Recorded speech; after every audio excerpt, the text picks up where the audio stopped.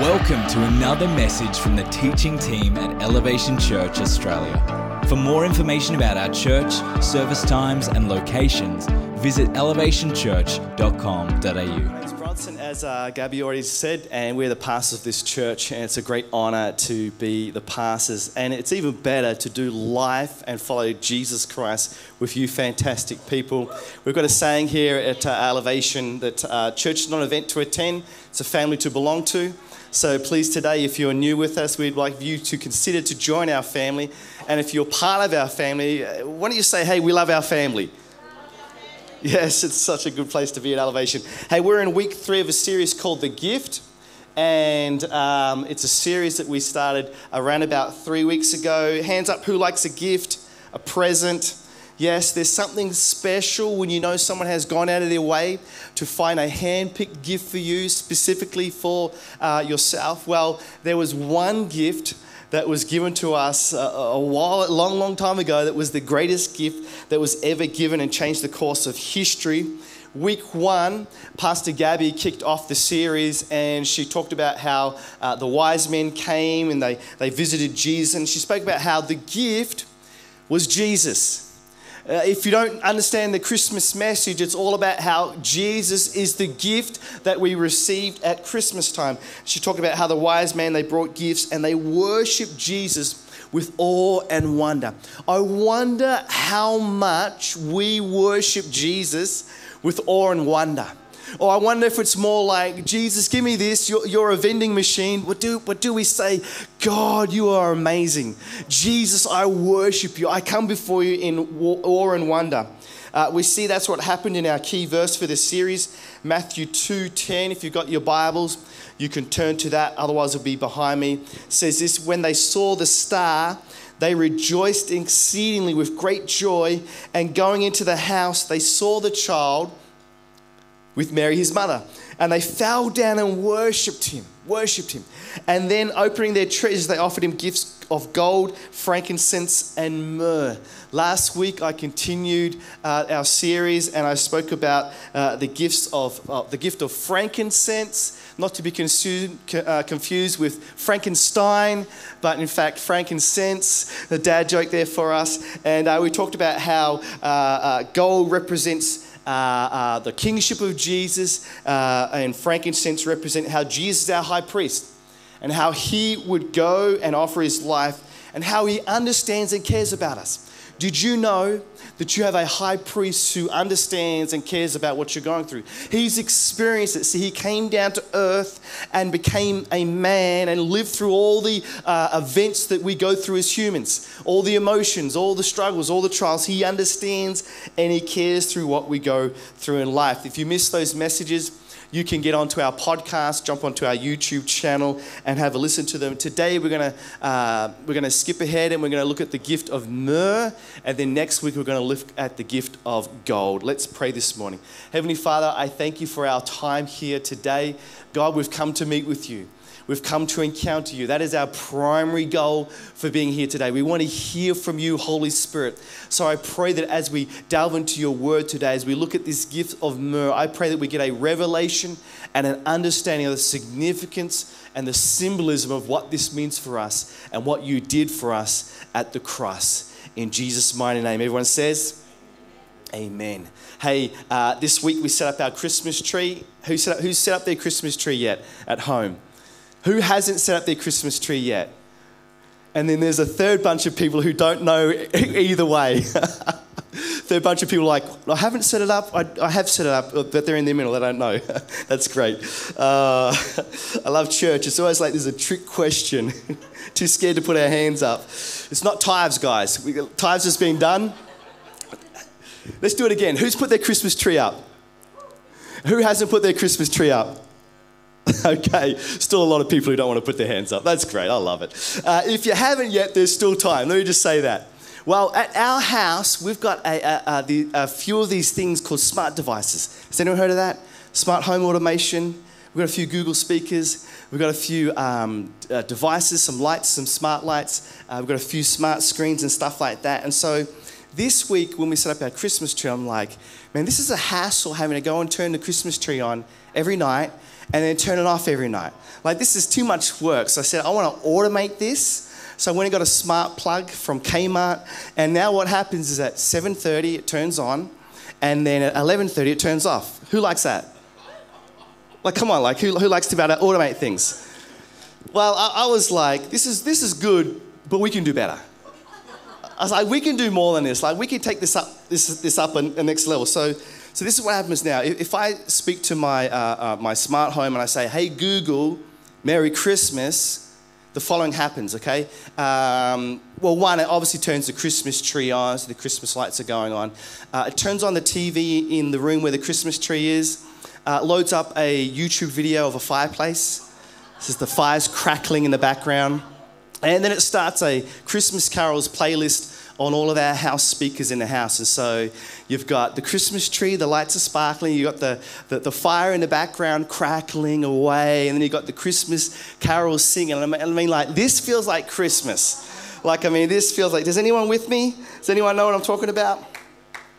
Well, the first Christmas didn't have smart home automations in the manger. I don't think there was anything like that, but it did have gifts like we do, right? And there was the gift that we're going to be looking at today, the gift of myrrh.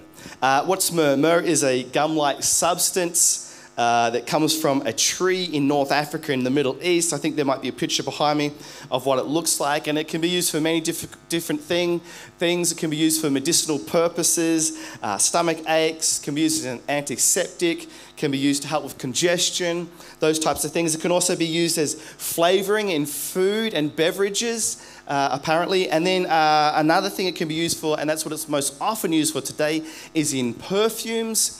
Last week I talked about how frankincense is in Chanel No. 5. Well, this week I don't have any examples of myrrh, but you can Google that, look it up. But more often in the times of Jesus, it was used as an embalming fluid or as a fragrance to embalm the dead. And so it's very likely that myrrh would have been the substance that was used to prepare the body of Jesus for burial. And in fact, after he died on the cross. And because of this, biblical scholars believe that myrrh symbolizes Jesus as the Lamb of God, born to suffer and die for the forgiveness of our sins. And so today, I want to take us back some 700 years. We're going to jump into a time machine. We're going to jump into the DeLorean and go back to the future. We're going to go back 700 years before the birth of Jesus. And 700 years before the wise men and the Magi came and they laid their gifts before Jesus in awe and wonder. And we're going to look at an Old Testament prophecy by a man, a prophet called Isaiah. Would you say it with me? Isaiah.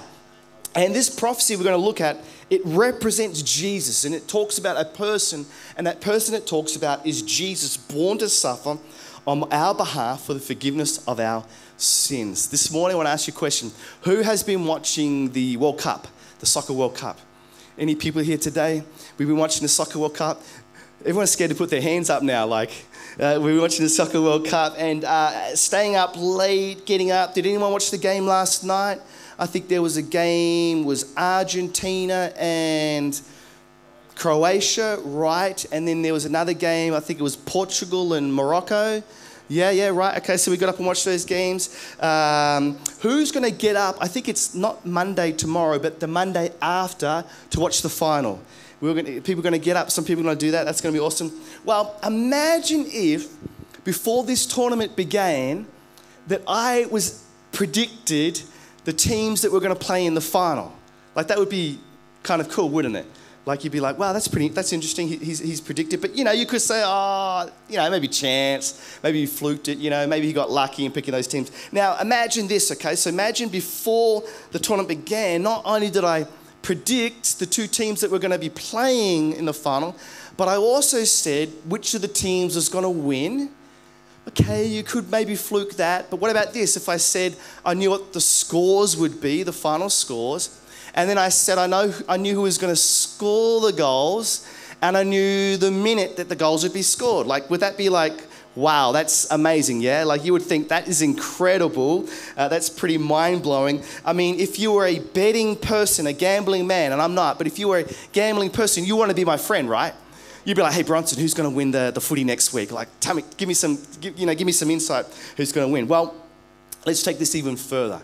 Let's step this up a notch. Let's go past just turning on the Christmas tree. Let's get the fire going and the Christmas carols and all that stuff. What if we were to say that we're going to go into the future now, 700 years. 700 years into the future, the world's still here. I don't know, but the world's still here. We're still playing soccer. The Soccer World Cup is still occurring every 4 years. What if today I could predict in 700 years the two teams that are going to play, the final score, who would score the goals, what time the goals would be scored? Wouldn't that be incredible? Like, that would be really amazing. That would be great. Like, you'd have to say, like, surely there would be a Wikipedia page about me. Like, this guy predicted long times ago. Like, there isn't now. If you want to go and create one for me, like, I'm okay if you do that. Surely at Elevation Church, if Elevation is still around in 700 years, I'd have to be famous, right? Like, they'd have to say, there was this pastor 700 years ago, Pastor Bronson Blackmore. He's like famous, not as famous as Pastor Ross and Pastor Miles, but still pretty famous. It's a funny illustration, but Isaiah, he kind of, in a way, did the same thing. He spoke a prophecy about a person who would come, and he prophesied 700 years before the birth of Jesus. A very detailed account of what Jesus would suffer and endure on our behalf. See, Isaiah prophesied about a problem and then someone that would come to solve the problem. Do you know that we have a problem in our lives that we can't solve ourselves, but we have someone who came to solve the problem, and he wants to do that for us. Let's have a look at this prophecy right now this morning, Isaiah 53, verse 6. All of us, like sheep, have strayed away. We have left God's paths to follow our own. What does it say? It says all of us are like what? Sheep. We are like sheep. We have gone astray. We have left God's path for our own. When Isaiah says that we are like sheep, it's not a compliment. It's an insult. Like my kids, they speak to each other all the time, and they very rarely compliment each other. Has anyone noticed that? If you've got kids, they're always insulting each other. It's an insult. If there's an animal that I want to be compared to, it's not a sheep. I mean, I would love to be compared to a lion, strong. A bear, big and powerful. An eagle, the most powerful bird there is, soaring high above the earth. A tiger. Lions, tigers, and bears. Oh my. Whatever it might be, but something strong, tough, powerful. Right? Come on, men, are you with me? Yeah, let's go. I mean, we don't want to be compared with a mouse, do we? But Isaiah says, you're like sheep. He's saying you're not the sharpest tool in the shed. He's saying you're not the most fearsome animal out there. He's saying, in fact, that you're pretty dumb. You can train a dog. You can train a bird. You can train an elephant. You can even train pigs, but you can't train sheep. And you might be saying, how do you know you can train those animals? Because I've been to the circus. And I've seen those animals there. I've seen a dog, I've seen a bird, I've seen an elephant, I've even seen pigs, but I've never seen sheep at the circus. Has anyone seen sheep at the circus? I mean, they might be on a rotisserie at the kebab store, but we don't see them at this sheep show. All we like sheep have gone astray. We've gone astray. See, sheep are weak, they're dumb, they're wayward, they're defenseless, they follow the crowd. Later on, Google the following news story, 1,500 sheep jump off a cliff. Google that when you get home. There was an incident in Turkey where one sheep jumped off a cliff. We don't know why. He jumped off the cliff, and then 1,500 other sheep followed that one sheep off the cliff. You know how we say to our kids, hey, if one of your mates jumped off the cliff, would you jump off the cliff? Well, that's literally what happened. We're like, that would never happen. That's literally what happened. Well, 400 of them died. The rest survived because as they fell down, they landed on the other 400 sheep. and all the wool kept them alive. They were like pillows. Baba, black sheep, have you any wool? Anyway, we are like sheep. See, sheep, they wander away from their shepherd. Sheep wander away from their shepherd just like we tend to wander away from God and his plan for us. 700 years before Jesus was born, the prophet Isaiah, he prophesied this. Verse 6 to 7, all of us like sheep have strayed away. We have left God's paths for our own. Yet the Lord laid on him the sins of us all. He was oppressed and treated harshly, yet he never said a word. He was led away like a lamb to the slaughter. And this is Jesus. Talks about Christ here. This is the one who was led away like a lamb. We left God's path to follow our own. And so therefore God laid our punishment upon Jesus, our sins upon him. Verses 3 and 5, just a little bit earlier. He was despised and rejected, a man of sorrows, acquainted with deepest grief. We turned our backs on him and looked the other way. He was despised and we did not care. Yet it was our weaknesses he carried. It was our sorrows that weighed him down. And we thought his troubles were a punishment from God, a punishment for his own sins. But he was pierced for our rebellion, crushed for our sins. He was beaten so that we would be whole. He was whipped so that we could be healed. And that's what Jesus did. It prophesies what Jesus would do for us.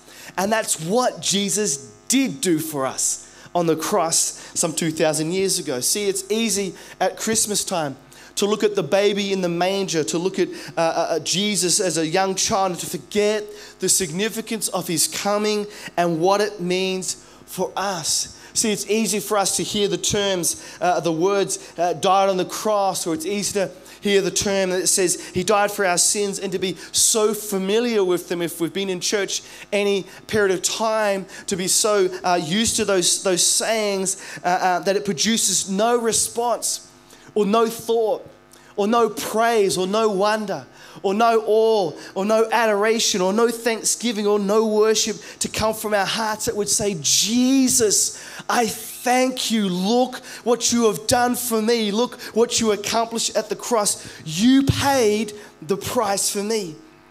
And when you understand what he did, the declaration of divine love, God's love shown to us on that cross, the only reasonable response is to wholly and completely to follow him. Isaiah 53, 8 and 9, unjustly condemned, he was led away. No one cared that he died without descendants, that his life was cut short in midstream, but he was struck down for the rebellion of my people. He had done no wrong and had never deceived anyone, but he was buried like a criminal. He was put in a rich man's grave. When he sees all that is accomplished by his anguish, he will be satisfied. See, I want you to realize today, Christ doesn't sit there and look at everything that he went from and is sad and is upset and wish that it had not occurred. It says here, when he sees all that is accomplished by his anguish, he will be satisfied. And because of his experience, my righteous servant will make it possible for many to be counted righteous, for he will bear all their sins. That's what Jesus did. That's what Christ did on the cross. And right now in this moment, I want in my message right now, I want us to pause for a moment, reflect on what Jesus did. And I want every one of us right where we are, I want us to pray a prayer to thank Jesus. You don't have to pray it out loud, you can if you want. But right now we're going to take 10 seconds just to pause and say, Jesus, we thank you. So let's do that now.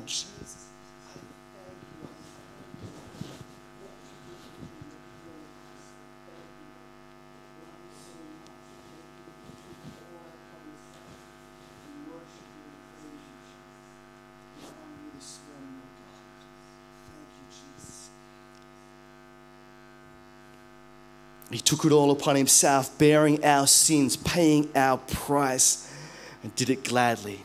What is it today that separates Christianity from other world religions? What is it that makes Christianity different from Islam and Buddhism and Hinduism and New Age philosophy and all these types of different things? What is it that makes it different? The difference is the bloody death of an innocent victim. The bloody death of an innocent victim. If the kids could come, that would be great. It goes all the way back to when God freed his people from slavery in the nation of Egypt some thousands of years ago. It goes back to that time, and there was an event that occurred at that time, which was called the Passover. And if you've been in church, you may have heard that phrase before, the Passover. And this event, what occurred was that God sent an angel of death to go out amongst all of the nation of all of the nation of Egypt, to go amongst every single home, amongst the humans and the animals. And the command on this angel was that any firstborn male, human or animal, this angel was to kill. And when you read that, it's like, wow, that seems really extreme. Can I tell you something? Sin is extreme. There's a price. The price is death. There's another price. It's eternal separation from God. Sin is serious. But what God did was he offered Israel a way to escape this judgment. And he said to them, what I want you to do is I want you to take a lamb, an innocent lamb with no spot or blemish. And I want you to take that lamb and I want you to sacrifice it. And then you're to take some of the blood of that lamb and you're to spread it on the doorposts of your dwelling. Put on the doorpost, the sides, the lintel, put on that place there. And when the angel of death goes past, comes over your home, if it sees the blood of the lamb on that doorpost, it will pass over and go to the next house. It will pass over. You will escape the judgment that I'm going to bring to the house, to the nation of Israel. So the first Passover and the remembrance of it every year after that by the Israelites is a foreshadowing of the Lamb of God, the perfect Lamb of God. No longer a yearly sacrifice that had to occur every year in remembrance, the Passover for the forgiveness of sins, an innocent man who would die once, the Passover Lamb, Jesus, and the spreading of his blood on the cross for the forgiveness of sins. What separates Christianity from other religions? God becoming flesh, living amongst man, living amongst humanity, and then being pierced for our rebellion, crushed for our sins, beaten so that we would be made whole, and that by his stripes we would be healed. So when the wise men and the magi, they give the myrrh, the substance used to embalm the dead, God is showing us what is to come. The Lamb of God who is going to die for our sins of the world. Jesus knew this. It wasn't a surprise to him. He didn't come to earth and then, 2 days before the cross, get a text message saying, oh, you guess right. And he's like, oh, what's this? No, he knew it. He actually prophesied about himself, Luke 9:22, and he said, the Son of Man must suffer many things and be rejected by the elders, the chief priests and the teachers of the law, and he must be killed and on the third day raised to life. Then he said to them all, whoever wants to be my disciple must deny themselves and take up their cross daily to follow me. Deny themselves and take up their cross daily to follow me. It's important to note what Jesus didn't say there. Jesus didn't say, if you will pray a prayer to me, that I'm going to make your life amazing. He didn't say, if you will pray a prayer for me, your life is going to be the best from that day forward. You're going to have the best car, the best house, the best marriage. You're going to have, the amazing career. See, Jesus didn't say any of that. Jesus didn't preach any prosperity gospel. What Jesus did preach, he said, is if you come to me, you're going to have to deny yourself. If you want to be my disciple, you're going to deny yourself, your wants, your dreams, your desires. You're going to have to pick up your cross. That means those things that you had, that that you shouldn't have, those things that you have to bear at times, to go through. You're going to have to pick up that cross and put it at the feet of Jesus and follow him. You're going to have to die to self. Being a Christian isn't a hobby. Being a Christian isn't an interest. Being a Christian isn't an add-on. It's not just something that we do because we want to do it. It's about God becoming flesh born of a virgin. And instead of inheriting the sin nature of Adam that we all have, he instead inherits the heavenly nature of God, lives an innocent life, he never sins. And when we understand this, when we grasp this, when we let this go past our mind, come into our heart, when we let our emotions connect with the Father, when our spirit connects with God, and we hear this and we understand this, it overwhelms and overtakes our lives. What did he do? He endured all of this because of our sins, our greed, our anger, our lust, our hypocrisy, our addictions, our judgments, our judgmental spirit, our unforgiveness, our wicked hearts. And God, he sends wise men, the Magi, to give him gold. He's the King of Kings, the Lord of Lords. To give frankincense. He's our high priest. He understands. He intercedes on our behalf. And myrrh, he's the child. This child is the Lamb of God, born to die for our sins. And today I don't follow Jesus because he can make my life better. And I don't follow Jesus because I have to, or because I don't have anything better to do on a Sunday. Or I thought that, hey, this might be a great thing to do. I don't follow Jesus because of any of those things. I follow Jesus because of who he is and what he did. Who he is and what he did. Who he is and what he did. I follow Jesus because of that. And he's worthy to be followed. He deserves all praise and all glory. And I pray that today, at this Christmas, and not just at Christmas, but all through our year, every week of the year, I pray that at this time and through the year, we'd honor Jesus. We'd honor him and give him our praise, and that we'd remember the prophecy of Isaiah 53 about a man. He was Jesus, a man of sorrow, the Lamb of God. And as we finish today and as we close our eyes today, I just want to say some things this morning. Perhaps you're struggling with health today, maybe physically or mentally or emotionally.